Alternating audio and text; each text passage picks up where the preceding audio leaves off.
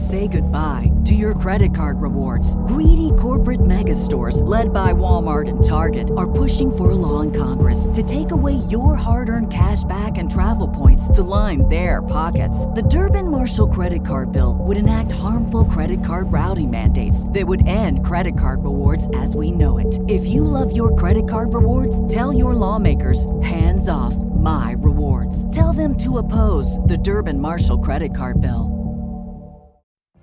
What if you could have a career where the opportunities are as vast as our nation, where it's not about mission statements, but a shared mission?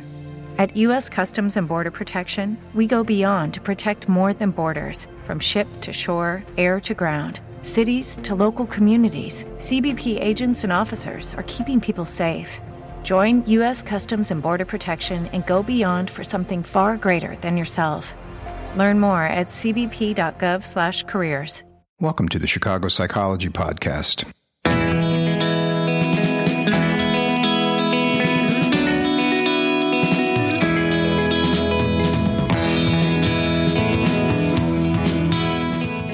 We have the person imagine that they grew up in a family different from their family of origin.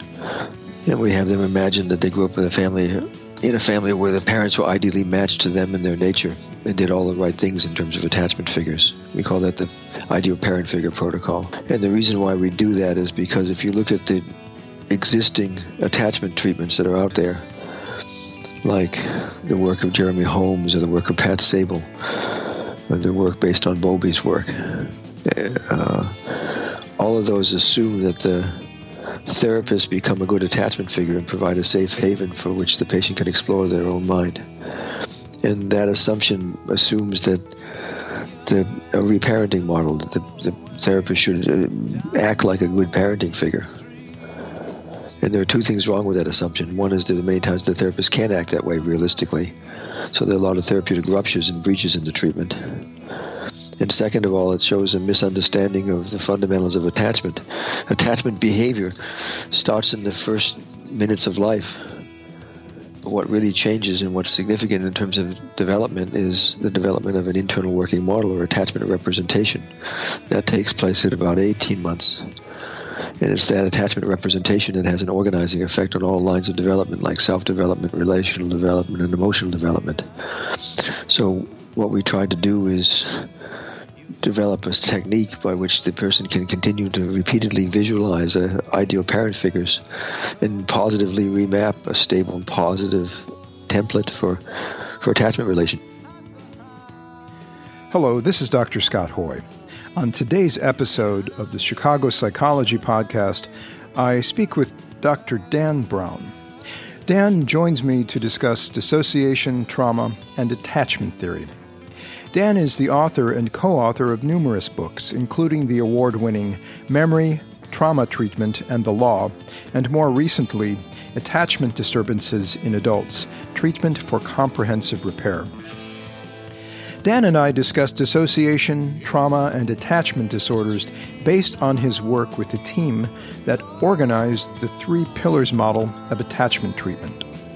This treatment is an integrative model of psychotherapy based on many modalities and theories, including hypnosis, mentalization treatments, and collaborative approaches for working with patients. Dan is a rich source for diverse information across the fields of neurology, psychology, sociology, and contemplative practices. So needless to say, this is an information-heavy discussion. If you're looking to expand your mind and knowledge base on the issue of attachment in psychotherapy, this episode is for you. And now, here's the interview.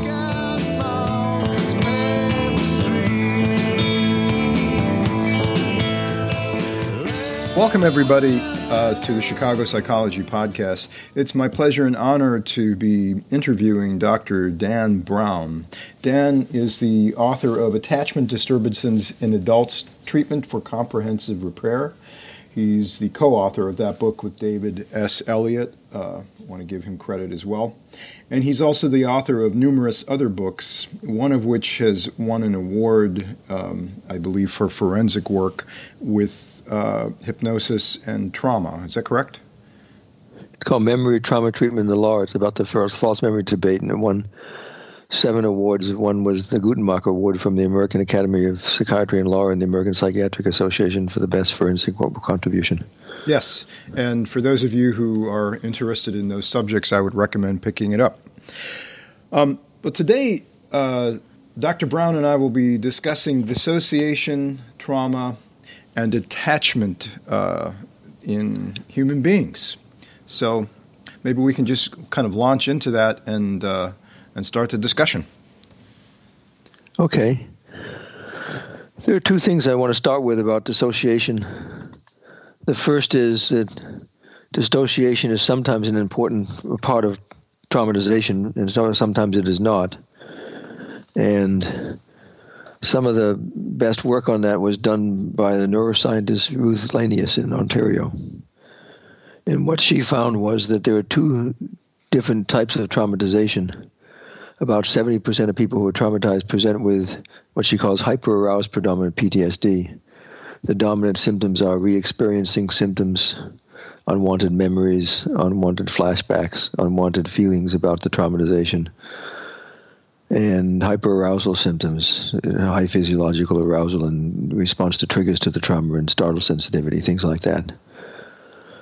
And the other group of people, which is about 30% of people, have dissociation predominant PTSD.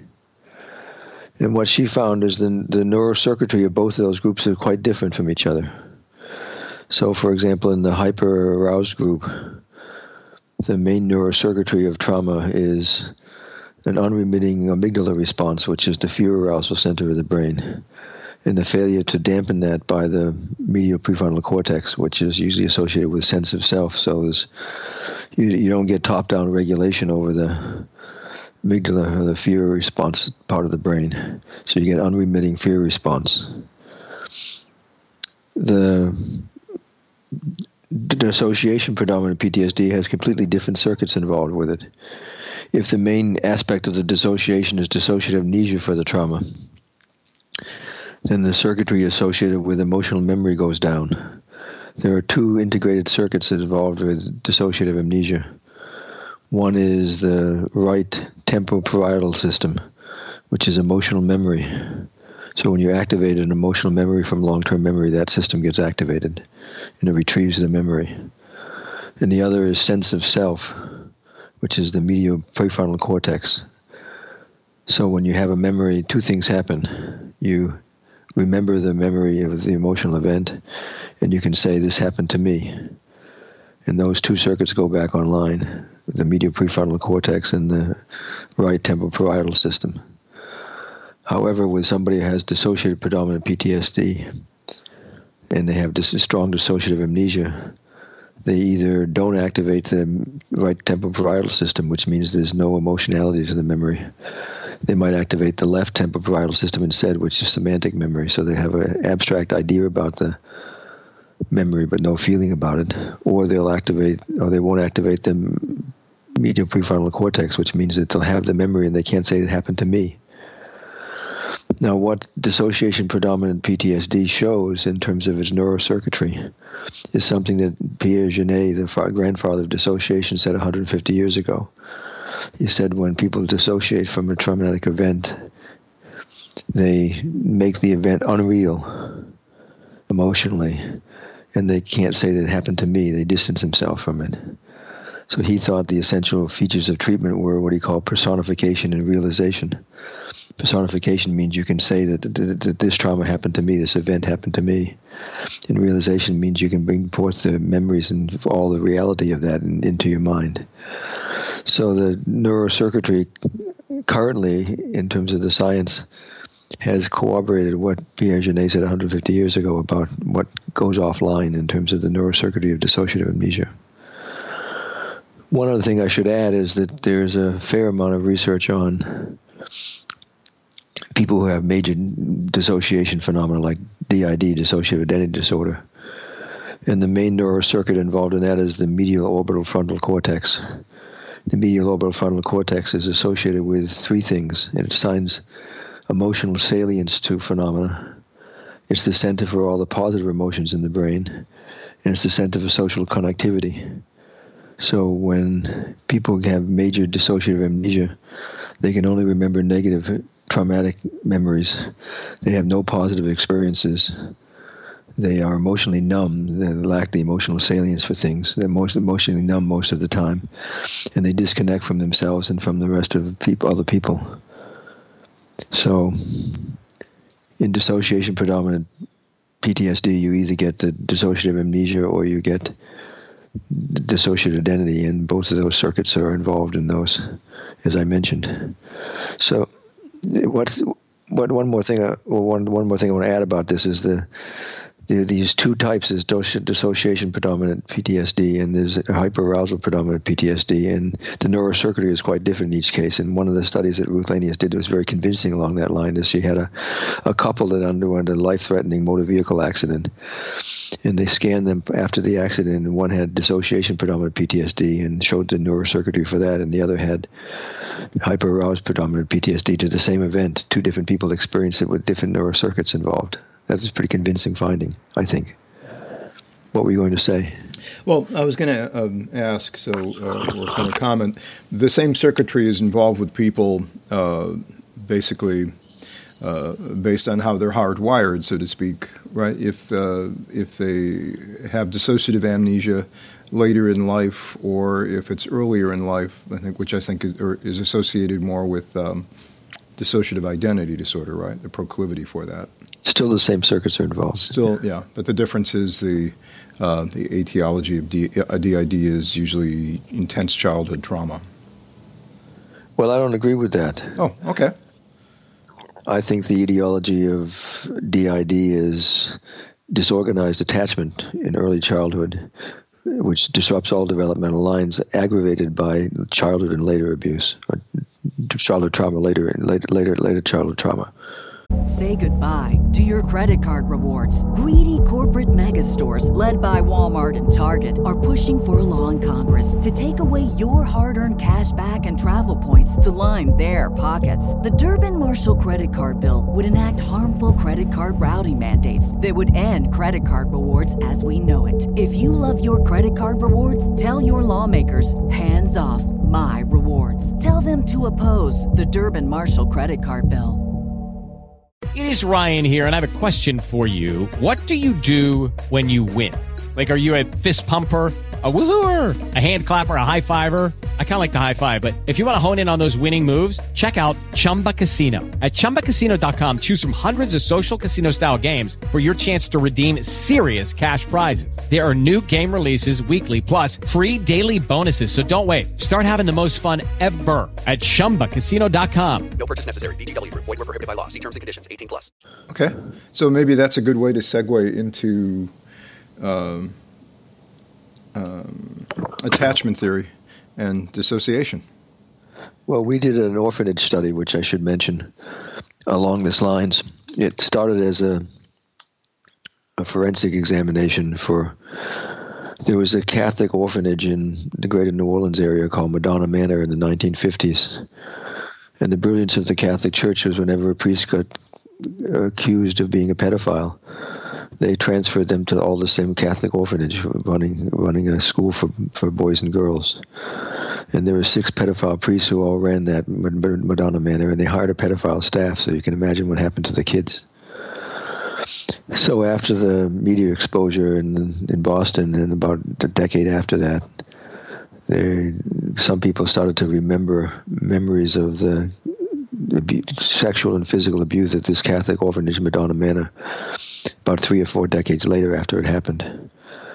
And I was involved as an expert in testing. I tested about 30-something of the victims, all who had recovered memories.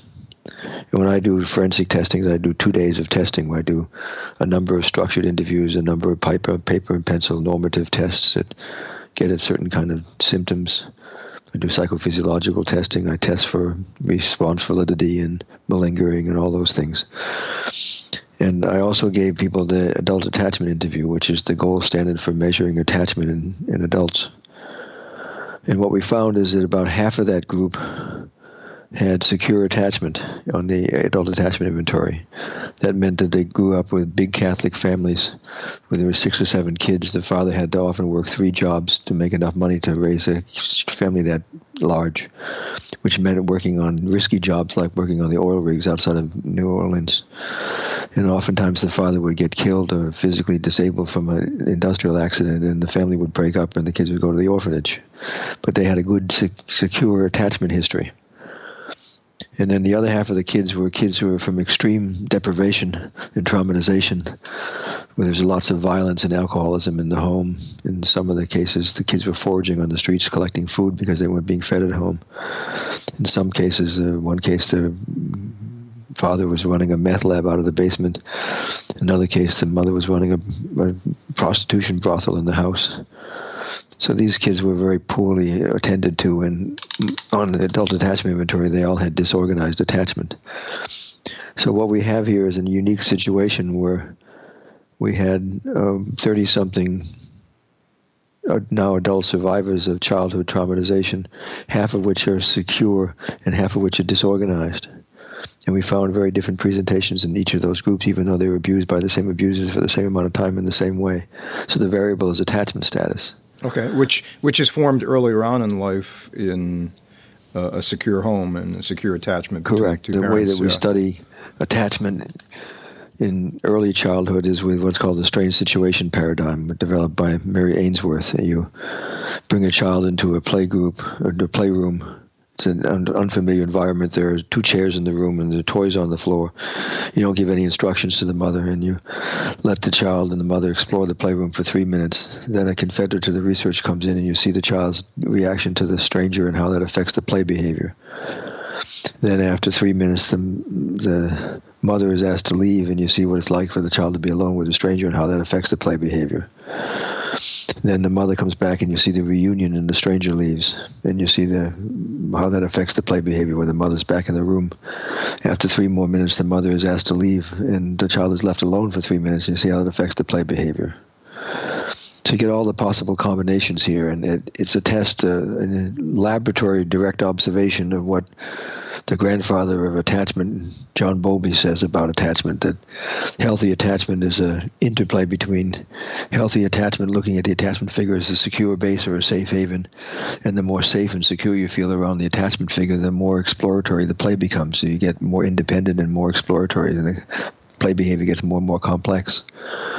So securely attached kids have a clear preference for the mother over the stranger or being alone. They can play with the toys under all the circumstances without disorganization. They can continue exploratory behavior. And they make a healthy protest when the mother leaves, and they reunite easily and then get back to the play behavior again. Kids who grow up, as we have what we call dismissing attachment, deactivate the attachment system. They just do the toys. They don't have any preference for the mother, the stranger, or being alone. They just play with the toys, but they often play very aggressively with the toys. Kids who have what we call anxious preoccupation have the opposite. They inhibit the exploratory system, and they get very clingy to the parent. And once the parent leaves, they get so disorganized in their play that they can't continue it. So they're always clinging, and they're kind of they inhibit exploratory development, which is the vehicle of self-development, because playful exploration is how we develop a strong sense of self. So kids who have anxious preoccupation have 3 things wrong with them. They are highly anxious most of the time, particularly in connection with other people. They have inhibited self-development. They have a poor sense of self, and they get easily into compulsive caretaking role and taking care of other people's needs at the expense of themselves. And the third group is called disorganized, and they deactivate both the attachment system and the exploratory system, and they get very disorganized in their play behavior. And what we know about the etiology of these 3 subtypes of insecure attachment are, for dismissing attachment, the main etiological factor is repeated rejection of attachment needs on the part of the parent, so that the child basically shuts down the attachment system and disconnects.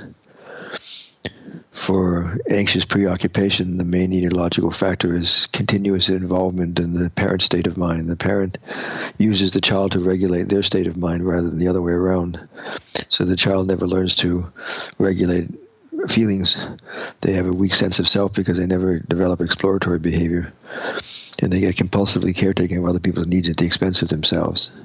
And they get very needy and clingy and dependent in relationships, over-dependent. And in the third group, disorganized attachment, the main etiological factor is that the source of attachment becomes the source of terror. So these are parents who abuse or incite fear in their child, and the child would normally go to somebody when they feel that afraid, to the parent, to soothe them and comfort them, but they can't. So the impossible dilemma for the child is the source of comfort is the source of fear. So they can never get comforted. So these attachment types are developed in the second year of life, concurrent with the development of representational thinking. So by 18 to 24 months, we develop what Bowlby called an internal working model for attachment. It becomes a template for all future connections after that. It's well in place by the 18 to 20 months of after life. And 75% of people who develop those attachment maps and by the second year don't change it after that. If they have an aunt or an uncle or a grandparent or a teacher later in childhood, they can remap and develop a positive map for attachment. We call that earn secure attachment. And that's where psychotherapy comes in. You can remap the system. But what we found was that in our orphanage study, that the ones who had the secure attachment when they were traumatized later in childhood at this orphanage, physically and sexually, that they had Axis 1 circumscribed symptoms. Most of them had PTSD. They had depression. They had anxiety symptoms. They had somatoform symptoms and maybe a sexual desire disorder. None of them had a significant personality disorder. None of them had major dissociative disorder. And none of them had multiple addictive behaviors. But in the group that had disorganized attachment, in addition to post-traumatic stress, anxiety, depression, somatoform disorders, sexual desire disorder, in addition to that, all of them had either a mixed or borderline personality disorder diagnosis. All of them had DDoS or DID, or major dissociative disorder. And most of them had multiple addictive behaviors, which suggests that the early disorganized attachment disrupts the three big developmental lines: self-development, relational development, and emotional development. And that will manifest in later childhood or early adulthood as a personality disorder. And if they get traumatized later in childhood and they use dissociation as the main strategy to cope with the dissociation, they'll end up in early adulthood with a major dissociative disorder. So major dissociative disorders like DID are a combination of early disorganized attachment aggravated by later childhood trauma. That's what we found in the study. So it caused us to rethink trauma treatment because you can't just process the traumatic memories, because people who have disorganized attachment, when you process the traumatic memories, they get more and more disorganized of mind. They have what we call low coherence of mind in attachment terms. So they get worse rather than better. But if you treat the disorganized attachment and they, as a result of effective treatment, get coherence of mind at a high level, then you can process the trauma in the way you process any kind of trauma, with short-term cognitive behavior processing of it. And you don't have to go through all this work of working with parts. Say goodbye to your credit card rewards. Greedy corporate mega stores, led by Walmart and Target, are pushing for a law in Congress to take away your hard-earned cash back and travel points to line their pockets. The Durbin-Marshall credit card bill would enact harmful credit card routing mandates that would end credit card rewards as we know it. If you love your credit card rewards, tell your lawmakers, hands off my rewards. Tell them to oppose the Durbin-Marshall credit card bill. With Lucky Land Slots, you can get lucky just about anywhere. Dearly beloved, we are gathered here today to... Has anyone seen the bride and groom? Sorry, we're here. We were getting lucky in the limo and we lost track of time. No, Lucky Land Casino, with cash prizes that add up quicker than a guest registry. In that case, I pronounce you lucky. Play for free at LuckyLandSlots.com. Daily bonuses are waiting. No purchase necessary. Void where prohibited by law. 18+. Terms and conditions apply. See website for details. Okay. So basically, it's almost like you're reverse engineering the assumptions about, or not maybe reverse engineering, but you're actually going back to the early childhood interpersonal issues, and that's the foundation for trauma treatment that you're presenting in the book. For that particular group, yes. Yeah. Okay. For those with disorganized attachment, you have to treat the disorganized attachment. We have two kinds of treatment that we offer in the book. One is the generic treatment, which are called the 3 pillars of attachment treatment. The first is ideal parent figures. The second is fostering a range of metacognitive skills. And the third is fostering collaborative behavior in and outside of treatment. And then we have specific treatments for each of the subtypes of insecure attachment, one for dismissing attachment, one for anxious preoccupied attachment, and one for disorganized attachment that we highly recommend. So there's both a generic treatment and a treatment specific to the subtype of attachment disorder that the person has. Maybe you can touch base on what it looks like, those 3 pillars, how you roll out the treatment as explained in the book. The first is we have the person imagine that they grew up in a family different from their family of origin. And we have them imagine that they grew up in a family where the parents were ideally matched to them in their nature and did all the right things in terms of attachment figures. We call that the ideal parent figure protocol. And the reason why we do that is because if you look at the existing attachment treatments that are out there, like the work of Jeremy Holmes or the work of Pat Sable, or the work based on Bowlby's work, all of those assume that the therapist become a good attachment figure and provide a safe haven for which the patient can explore their own mind. And that assumption assumes that a reparenting model, that the therapist should act like a good parenting figure. And there are 2 things wrong with that assumption. One is that many times the therapist can't act that way realistically. So there are a lot of therapeutic ruptures and breaches in the treatment. And second of all, it shows a misunderstanding of the fundamentals of attachment. Attachment behavior starts in the first minutes of life. But what really changes and what's significant in terms of development is the development of an internal working model or attachment representation. That takes place at about 18 months. And it's that attachment representation that has an organizing effect on all lines of development, like self-development, relational development, and emotional development. So what we try to do is develop a technique by which the person can continue to repeatedly visualize ideal parent figures and positively remap a stable, positive template for attachment relationships. And after a while, after somewhere between 1 and 3 years, they learn to operate out of that positive map. And whatever the dysfunctional or inconsistent maps were, they become irrelevant because there's much more to be gained out of seeing that they can operate out of that positive internal working model. And they select for healthy adult secure relationships. So that's the first is what we call positive remapping through ideal parent figures that they do in the hour. And then we often tape record the sessions with their mobile device and let them listen to the hour and practice it every day. Because the more time they practice it, the more they learn to develop a new internal working model, a positive, stable model more quickly. So does that ideal attachment figure become, like you're mentioning an hour, so it's not just a portion of the hour. You're allowing them to listen to the whole interaction between the therapist and themselves, and also the ideal parental imagery? Correct. They listen to the whole hour, but we want them to focus on the imagery mostly. Okay. Interesting. It's kind of the opposite. Many people, myself included, will record relaxation training or hypnosis, but only that portion, not the entire hour. But it seems like there's more of a focus on the interaction. Well, because when they listen to it a second or third time, they're going to develop some metacognitive insights into their own state of mind, so we want them to listen to the whole thing, because that's some of the other pillars.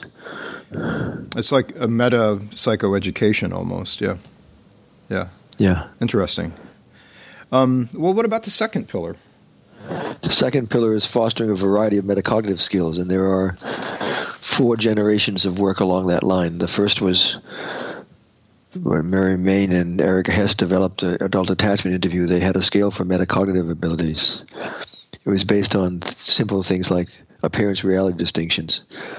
It seemed to me that I was angry as a child, but I might not have been. It seemed to me that I was angry as a child, but my sister says that she wasn't angry at her mother at all. So we had a different view on this. So all of those mean that we're constructing a relative reality, and we can appreciate that what we construct is relative. And that was the first metacognitive scale that was part of the AAI, Adult Attachment Interview. The second was much more systematically based, and it came from the Tavistock group, Peter Frohnegg, Howard Steele, Valerie Sineson, Mary Target, and others. And they did a lot of research on what they call a general capacity for metacognition, which they call a reflective function or mentalization. And Geir Gergely from that group, and also in Budapest, did a child study showing that how do children develop a good capacity for metacognition, which means their capacity to reflect on their own state of mind and see it accurately for what it is. And he found that metacognition developed in children better in when parents actively wondered about the child's state of mind and were systematically curious about the child's state of mind. So they always were attuned to the child's feeling state or what the child was thinking, and they wanted to know that. So the child learned to develop and internalize their own capacity to observe their own state of mind. But they also found in that group that people who have a borderline or mixed personality disorder diagnosis on the one hand or dissociative identity disorder diagnosis on the other hand are extremely low in metacognitive capacity. If you score metacognition on a reflective function scale on a 1 to 9 basis, most people in the general population score about 4.5. That means we're sort of mildly metacognitive. People who've been in 20 years of analysis are high on the list. They get about 8 and 9 because they learn a skill in observing their own state of mind very carefully. But people who have a personality disorder diagnosis, a dissociative disorder diagnosis, never learned that because they didn't grow up in a family where the parents were attuned to their own state of mind. In fact, the parents were oblivious to that or clueless about it. So they score. Howard Steele once told me that he never found anybody at Tavistock in the dissociative disorder group or the general psychiatric unit who had a personality or dissociative disorder diagnosis ever scoring above 3 on the reflective function scale. And because of that, they developed a whole treatment based on fostering metacognitive skills. There are two versions of that. One is a version that John Allen developed at Tavistock called the therapeutic stance, that you're always constantly taking the stance of wondering out loud about the patient's state of mind, and eventually they internalize that and they start observing their own state of mind better. And the other was by Tony Bateman and from the same group, and he's a behaviorist, so they have a list of skills that you learn, metacognitive skills that you learn that all contribute to raising the general of reflective capacity in people who are poor in it. And what they have very impressive outcome data. They show that if in mentalization-based treatment, or one outcome study, if they compared randomly assigned patients to either mentalization-based treatment or to Kernbergian traditional treatment for borderlines. And what they found is the treatment effect size in the mentalization-based group doubled over the traditional treatments for borderlines in a year. And that 70% of the individuals in the mentalization-based group no longer met sufficient criteria for borderline, but all of the people in the Kernbergian group still met the criteria for borderlines. So the outcome data speaks for itself, that fostering metacognitive skills in one way or another, we don't know exactly how it does it, it increases the overall organization of mind, or what we call coherence of mind in attachment terms. How did their study results compare to, say, DBT? Well, DBT is a nice idea, but there's no study that shows that it affects the diagnosis. So that it affects people. It affects the capacity to stick in treatment, and affects self-mutilation and suicidal behavior, and it affects drug involvement and all the ancillary things to treatment. But the patient's still a borderline. Whereas in studies there's a study comparing mentalization to DBT, and again, the majority of the people in mentalization-based treatment no longer met the diagnosis after 2 years, but all of the DPT people still had the diagnosis. So the outcome data speaks for itself. It's a good treatment. I'm surprised that it isn't used more often, or elements of it in the States. That's because people don't read anything outside of the U.S. I read all of the European journals and read all of the masters in the original languages like Piaget and Pierre Genet and people like that, and my European friends, when I teach there, tease me and say, "You're not American. You read all the masters." Okay. I'll have to pull out my reading list and brush up on my French and German, so I can catch up with you. I don't know if I'll be able to, but... So the second pillar, the second generation of that is reflective capacity, is a general capacity for metacognition. The third generation was the work of the Rome Institute of Cognitive Psychotherapy, Tony Semerari, Giovanni Liotti, and others. And they had what we might call, they call it a molar, I call it a condition-specific approach to metacognition. What they identified is that in certain diagnostic groups of patients, there are certain metacognitive skills that are deficient, and you have to target the treatment specifically to those condition-specific metacognitive skills that are missing. For example, they make a distinction between metacognitive capacity and metacognitive regulation. Metacognitive capacity is the capacity to be aware of feeling states in yourself and others. Borderlines are not deficient in that. But in terms of metacognitive regulation, borderlines are very poor in that. So in other words, they can be aware of their own feelings, but they can't regulate them. Whereas in their study, they found that narcissists were the opposite. Narcissists are quite capable of regulating their own feelings, but they're not very good at recognizing the feelings in themselves, and certainly not good at recognizing the feelings of anybody else. So along the borderline narcissistic continuum, you got different metacognitive skills that are required. And they developed a third skill, which I think is more important, and it's what they call metacognitive integration or organization. If I say to you, or a patient, on a 1 to 10 scale, 1 being completely disorganized and 10 being completely organized, and the other number somewhere in between, look at your state of mind right now and tell me how organized or disorganized it is. And they might say 2, or they might say 5, or they might say 8. And if I do that 3 times a session, and I do that for 6 months, it leads to overall increase in coherence of mind, a significant increase in coherence of mind. Just by observing it, it gets more organized. So that's a very important skill that we want to teach our borderline patients, for example, or our DID patients. So that's the third generation. It targets specific metacognitive deficiencies in certain patients with certain psychiatric diagnoses. The fourth generation is the work that I've been working on, and I've been influenced by the post-formal research on levels of intelligence. Piaget's model of intellectual development goes as far as adolescence with formal operational thinking. And if we think that intellectual development stops with adolescence, we're in trouble as a race. So some people have said that we need to look at and map out the stages of post-formal development beyond adolescence. And there are 6 stages of cognition or intellectual development beyond formal operational thinking of adolescence.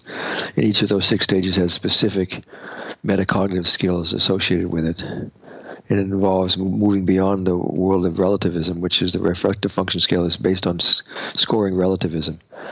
But there's a unified universe where everything is interconnected beyond that, and that has profound implications for mental health. And there's larger systems of perspectives that are beyond that, and we're trying to open up all those post-formal metacognitive skills. Most of them have to do with perspective taking and things like that. Say goodbye to your credit card rewards. Greedy corporate mega stores, led by Walmart and Target, are pushing for a law in Congress to take away your hard-earned cash back and travel points to line their pockets. The Durbin-Marshall credit card bill would enact harmful credit card routing mandates that would end credit card rewards as we know it. If you love your credit card rewards, tell your lawmakers, hands off my rewards. Tell them to oppose the Durbin-Marshall credit card bill. It is Ryan here, and I have a question for you. What do you do when you win? Like, are you a fist pumper, a woo-hooer, a hand clapper, a high fiver?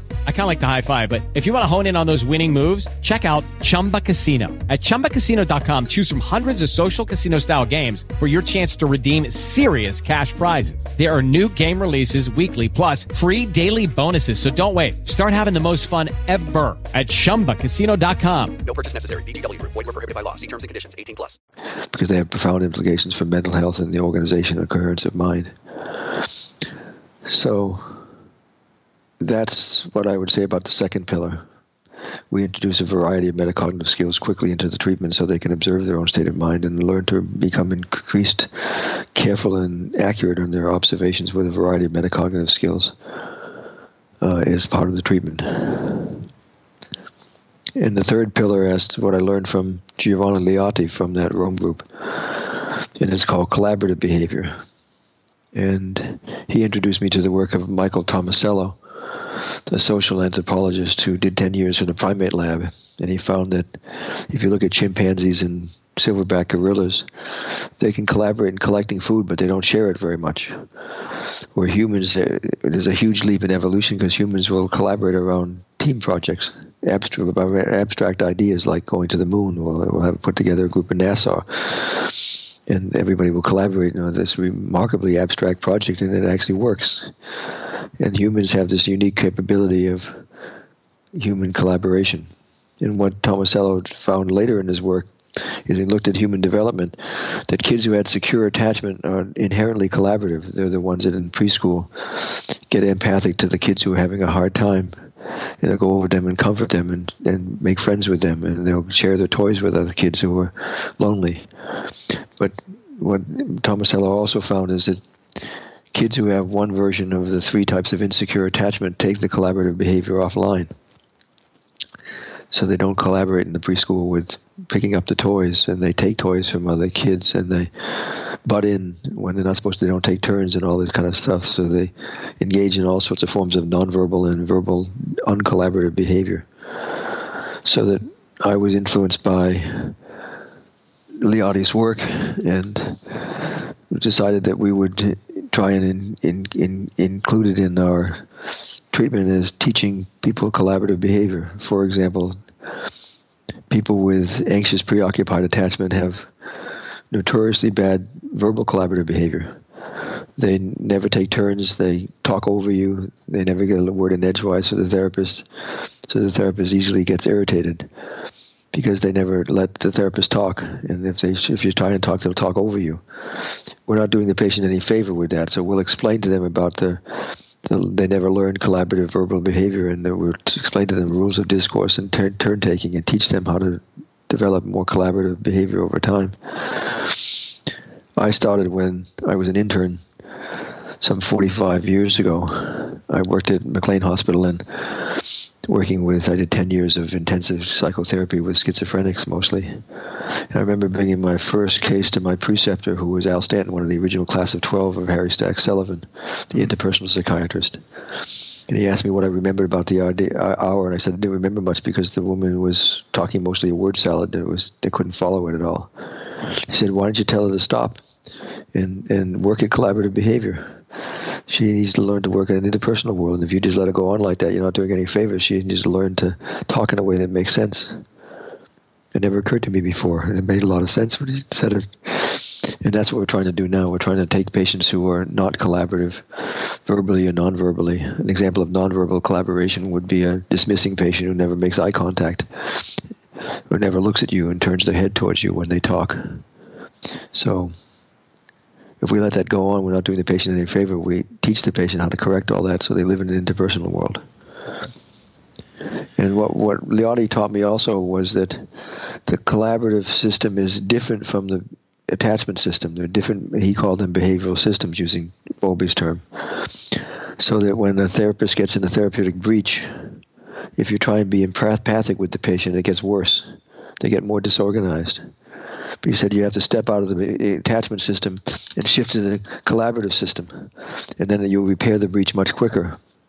So if you have a patient that you've committed some empathic rupture with, and you say, I'm really sorry, or I really see how that hurt you, that's going to make it worse. But if you say, let's talk about it, let's work together as a team here, and let's look together at what exactly happened and what you were triggered by in terms of what I said, and let's work on it together, see if we can explain it. They get out of the basic attachment system, the collaboration begins to work, the therapeutic breach is repaired, then you can go back to the empathy. It's remarkable. And so this is a really unified way of looking at the treatment and putting a lot of diverse information together that looks at, I would almost venture, right object for the ideal parent figure, right mind for the mentalizing capacities, or observation of mind. Observation, like right mentalizing, or right observation of mind. Mentalizing, yeah, okay. And right social construct or social contracting. Yeah. Yes. Yeah. So that's a good way of describing it. Yeah. And so being able to, not right in a judgmental, but just the one that's going to work the best. Trying to find the best fit model for treatment with a template that's generalized, but then takes into account the specifics of the individual who's in front of you, who you're helping. Yes. Yeah. And what the specific deficits are, developmental deficits are. Yeah. And repairing them. Yeah. We just working on an outcome study on this, the first major outcome study on this, and we have tentative results that we analyzed last week, and we had people, about 20 subjects so far in 3 pillars treatment for 1 to 3 years, once a week or once every other week. And then we have a control group, and the control group is interesting. The control group are people who took a class for a number of weeks in psychoeducation about attachment, so they know all about attachment, but they never took treatment on attachment, just psychoeducation about attachment. And most of them have also 1 to 3 years of mindfulness training. And some of that is DBT-based core mindfulness, where they're not only just being mindful of the state of mind, they're mindful of feeling states and regulating feeling states and all that kind of stuff. And we found that the control group and the treatment group were not totally comparable. They weren't uniform in the sense that the people who had never been in treatment before had no metacognitive skills. So they started with a low level of metacognitive awareness. But the people in the control group, because they had years of mindfulness meditation and core mindfulness training, they had a much more variable range of distribution of cohesion of mind and reflective capacity. So we had to use non-parametric statistics. And what we found was that we had 3 outcomes that we measured. One was change in attachment status. In the 20 subjects in the treatment group, all of them went from mostly disorganized, sometimes anxious, preoccupied, sometimes dismissing attachment, but mostly disorganized attachment, all went to secure attachment within 3 years. And then we found that none of the people in the control group reached secure attachment. A lot of the people in the control group had increased reflective capacity, and some of them had some partial organization of mind, somewhere in the mid-range of the organization of mind, but not in the high range we see in secure attachment. So they had showed some improvements, but not the kind of improvements we expected in attachment status. So what it seems to suggest is that the ideal parent figures is a necessary component to treatment to positively remap the attachment system and make a new map that they operate out of.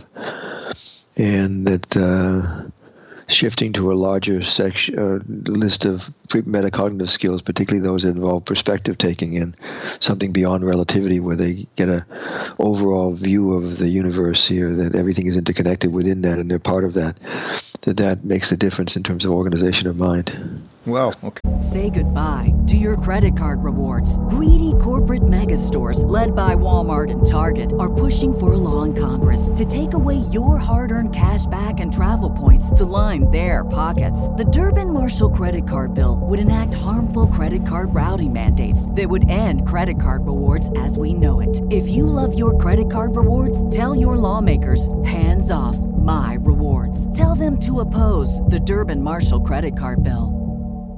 Okay.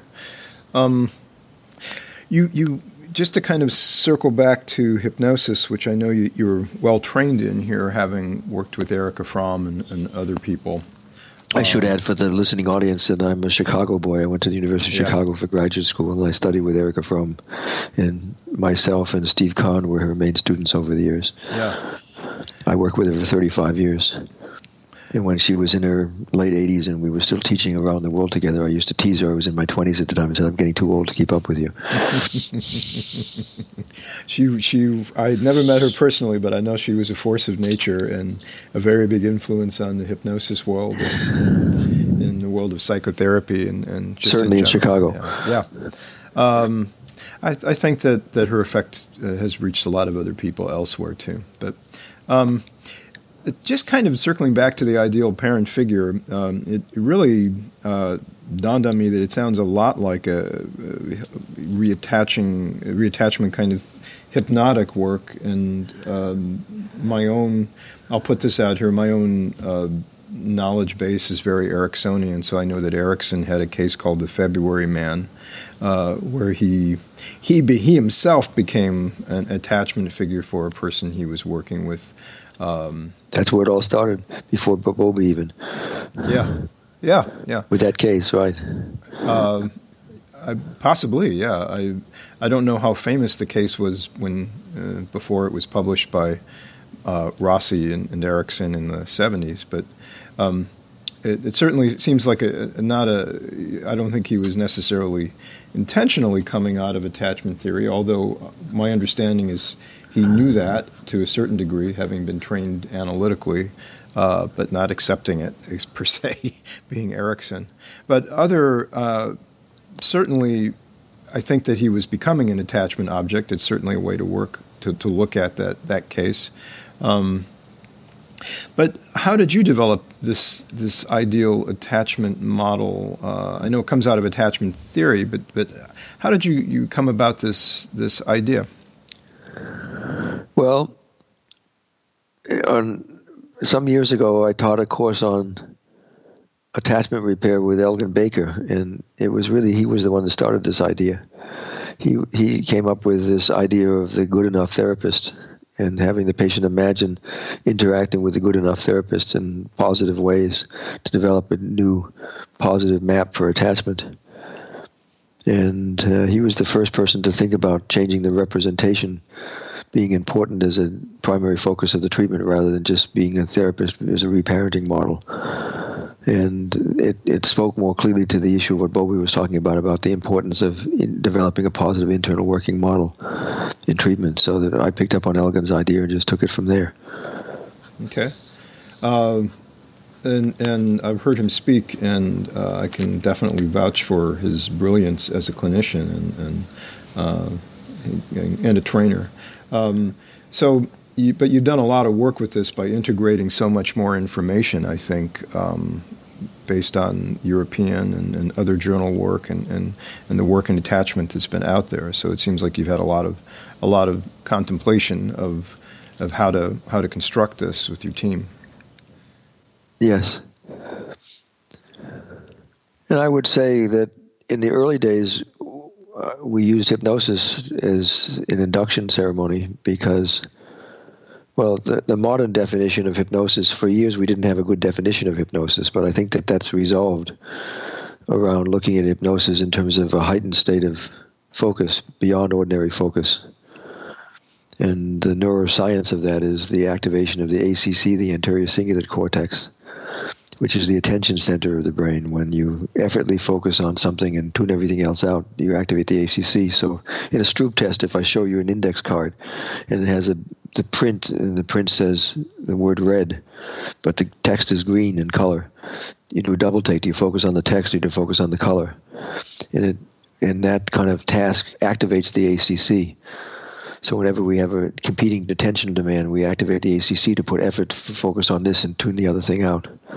The ACC is underactive in children and adults who have attention deficit disorder. The ACC is active in concentration but not mindfulness meditation. The ACC is active in any hypnotic induction. And thirdly, the ACC, David Spiegel found, was active when athletes who spontaneously go into a peak performance state or a zone. So all of those require a heightened state of focus. And John Griselier did some work in London showing that if you put in controls to this, and you ask people to focus in a heightened way, if you have a control state where they just sit and let their mind wander, that's not an activation of the ACC. Or if they try and do mathematics in their head, that's not an activation of the ACC. It's a cut above. It involves intense heightened attentiveness to activate the ACC. But that's what is required in hypnosis, and that's what people who are highly hypnotizable have the skill of. They can activate an extraordinary focus of attention at certain times when they intend to do that. And why we introduce that in treatment is because it's easier to learn to develop a new internal working model for relationships if you're practicing that in a not distracted state, in a heightened state of focus. There's not a lot of extraneous thought activity going on in your mind, so it just happens quicker.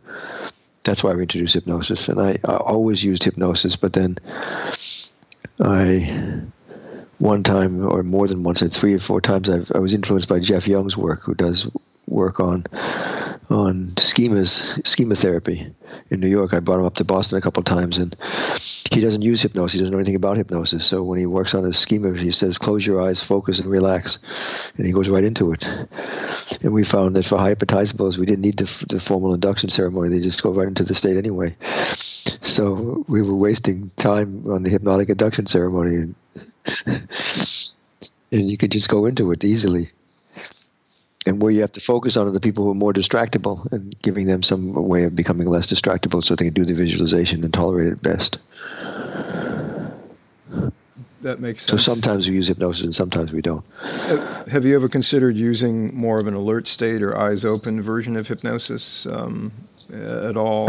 If that's indicated, I'll do that, yes. Okay. Since we're kind of talking about hypnosis here, maybe we can kind of touched on how you might use it and how the protocol was kind of born out of Elgin Baker's work and your work with this as well alongside him and developing that for the ideal attachment figure. But maybe talking towards dissociation and hypnosis, the correlates, what makes them kind of connected and maybe parsing out the dissociation aspect or element of hypnosis. I know there's been some talk about what that is and some of the theories around that. Well, the thing that we know about is that kids who have disorganization, if you give them the Frank Putnam scale on child dissociation, if you have mothers or parents or teachers rate the child on dissociation, that kids who have disorganized attachment score high marks on dissociation throughout childhood and into adolescence. And that's not a good thing. It's dissociation works and it doesn't work. It allows them to stay more connected to the world, but they pay the price of that by sealing off major aspects of their experience and they can't process them. So we see dissociation as a coping style as problematic. And eventually we want to develop a cohesion of mind and healthy attachment representation. And once they get organized, then you can process the trauma in a way that they no longer need to dissociate from it. But the trouble is with the people who are high dissociatives and they have dissociative predominant PTSD, if you process the trauma alone, they get worse. Mm-hmm. I did over 100 lawsuits for services who were sued in the 1990s and 2000s by the false memory people for allegedly implanting false memories of treatment, and sometimes we'd have to read hundreds of crates of records. And we found that both sides were wrong. The false memory people were accusing therapists of creating false memories in the treatment, but most of the patients came to treatment. The facts said that most of the patients came to treatment already spilling over with memories. They'd already recovered the memories, and the therapists were simply processing what was presented to them, but not necessarily uncovering them, except in a small number of cases. And the therapists were using phase-oriented trauma treatment. They were processing trauma treatment, and the patients were getting more disorganized rather than less disorganized. They had lower coherence of mind as a result from the processing. So that what we found is that traditional phase-oriented trauma treatment doesn't work well for people who have low coherence of mind. They get more disorganized. And hence in the disorganization, parts might show up as defense mechanisms or various things exactly. could happen, So it goes endless. Yeah. It doesn't go anywhere. So at some point you have to treat the disorganized attachment, and the result of that is they develop a new positive representation that's stable, and they have high coherence of mind. On a 1 to 9 scale, the coherence of mind will be somewhere between 7 and 9, which is in the secure attachment range. And once they get organized, then you can go back and revisit the trauma with short-term treatment models, cognitive processing models. So you don't have to do all this work with calling forth all the parts. It doesn't work usually. Okay. Or it's not what's actually it might not be the effective aspect of that kind of BID treatment.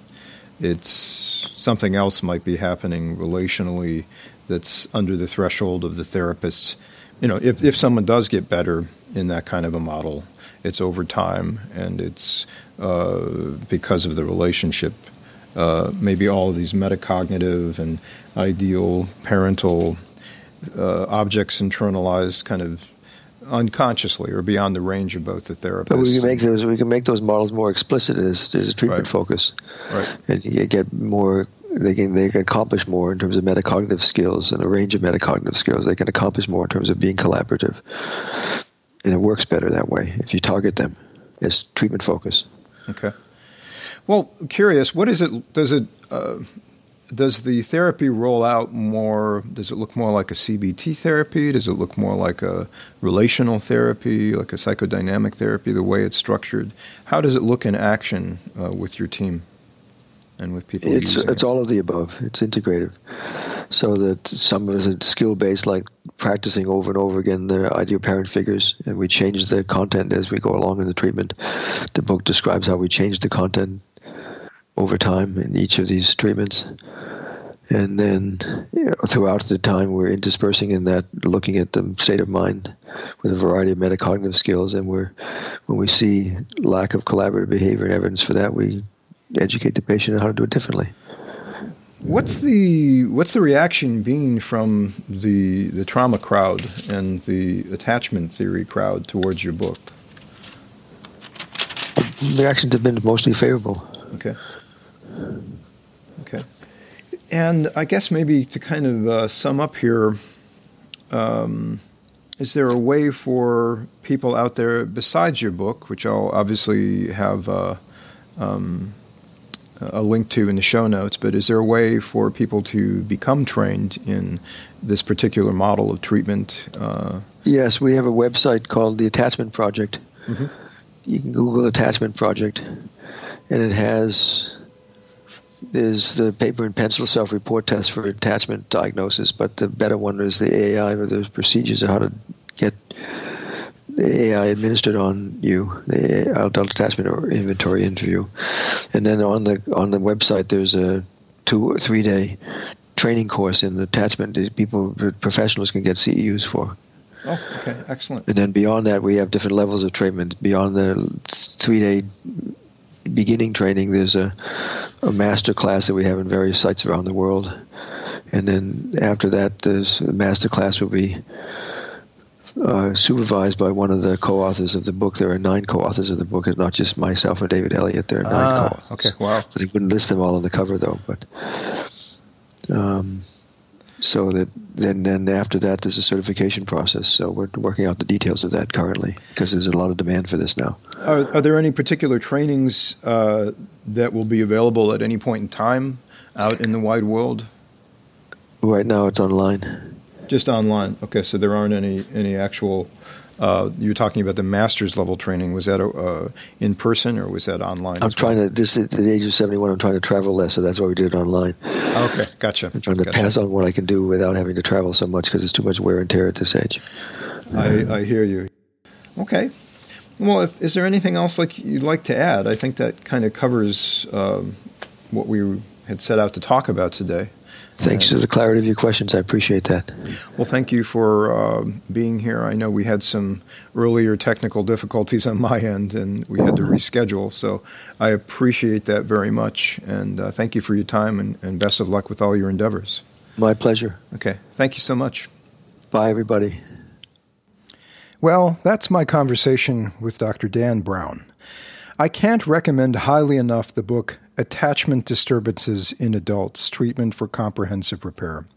For those of you who would like to explore the 3 pillars model of attachment treatment, please do pick up that book and also go to the website www.attachmentproject.com. You can access the training for continuing education units on that site. I mentioned that I had an earlier technical mishap. That actually caused me to lose Dan's half of an earlier interview. Dan was gracious enough to step up and redo the interview almost immediately. In that earlier interview, we touched on Dan's 40-plus years of being a meditator in the Tibetan Mahayana tradition. Much of what is behind Dan's work in philosophy is a deep understanding of that tradition and the role of the subjective experience of human beings.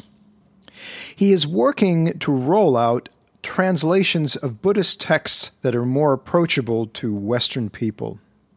I hope to have him back on that show in the future to discuss that work and the confluence of new information about the brain and mind from neuroimaging, psychiatry, psychotherapy, and contemplative practices.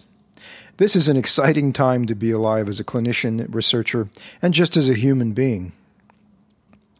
Just as a side note, for my colleagues who are also invested in Milton Erickson's process-oriented psychotherapy, I was not arguing that Milton Erickson was a relational or psychodynamic therapist, but that his training and his education during that time, the dominant models available were basically psychoanalytic.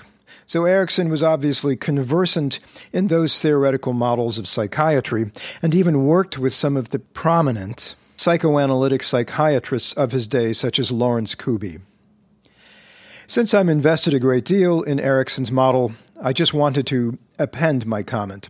I also find the correlates between Erickson's February Man case and Elgin Baker and Dan Brown's work fascinating and helpful in my own way of conceptualizing hypnotic work and detachment as it plays out in psychotherapy.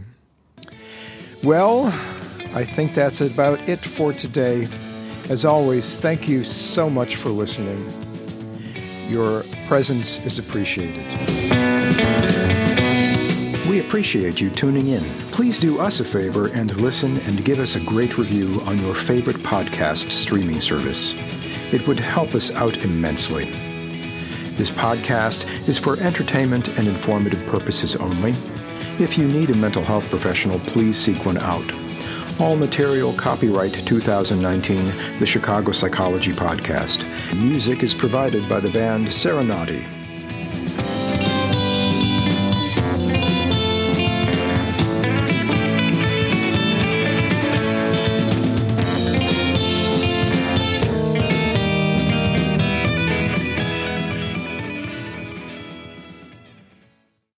Lucky Land Casino, asking people, what's the weirdest place you've gotten lucky? Lucky? In line at the deli, I guess? Aha, in my dentist's office.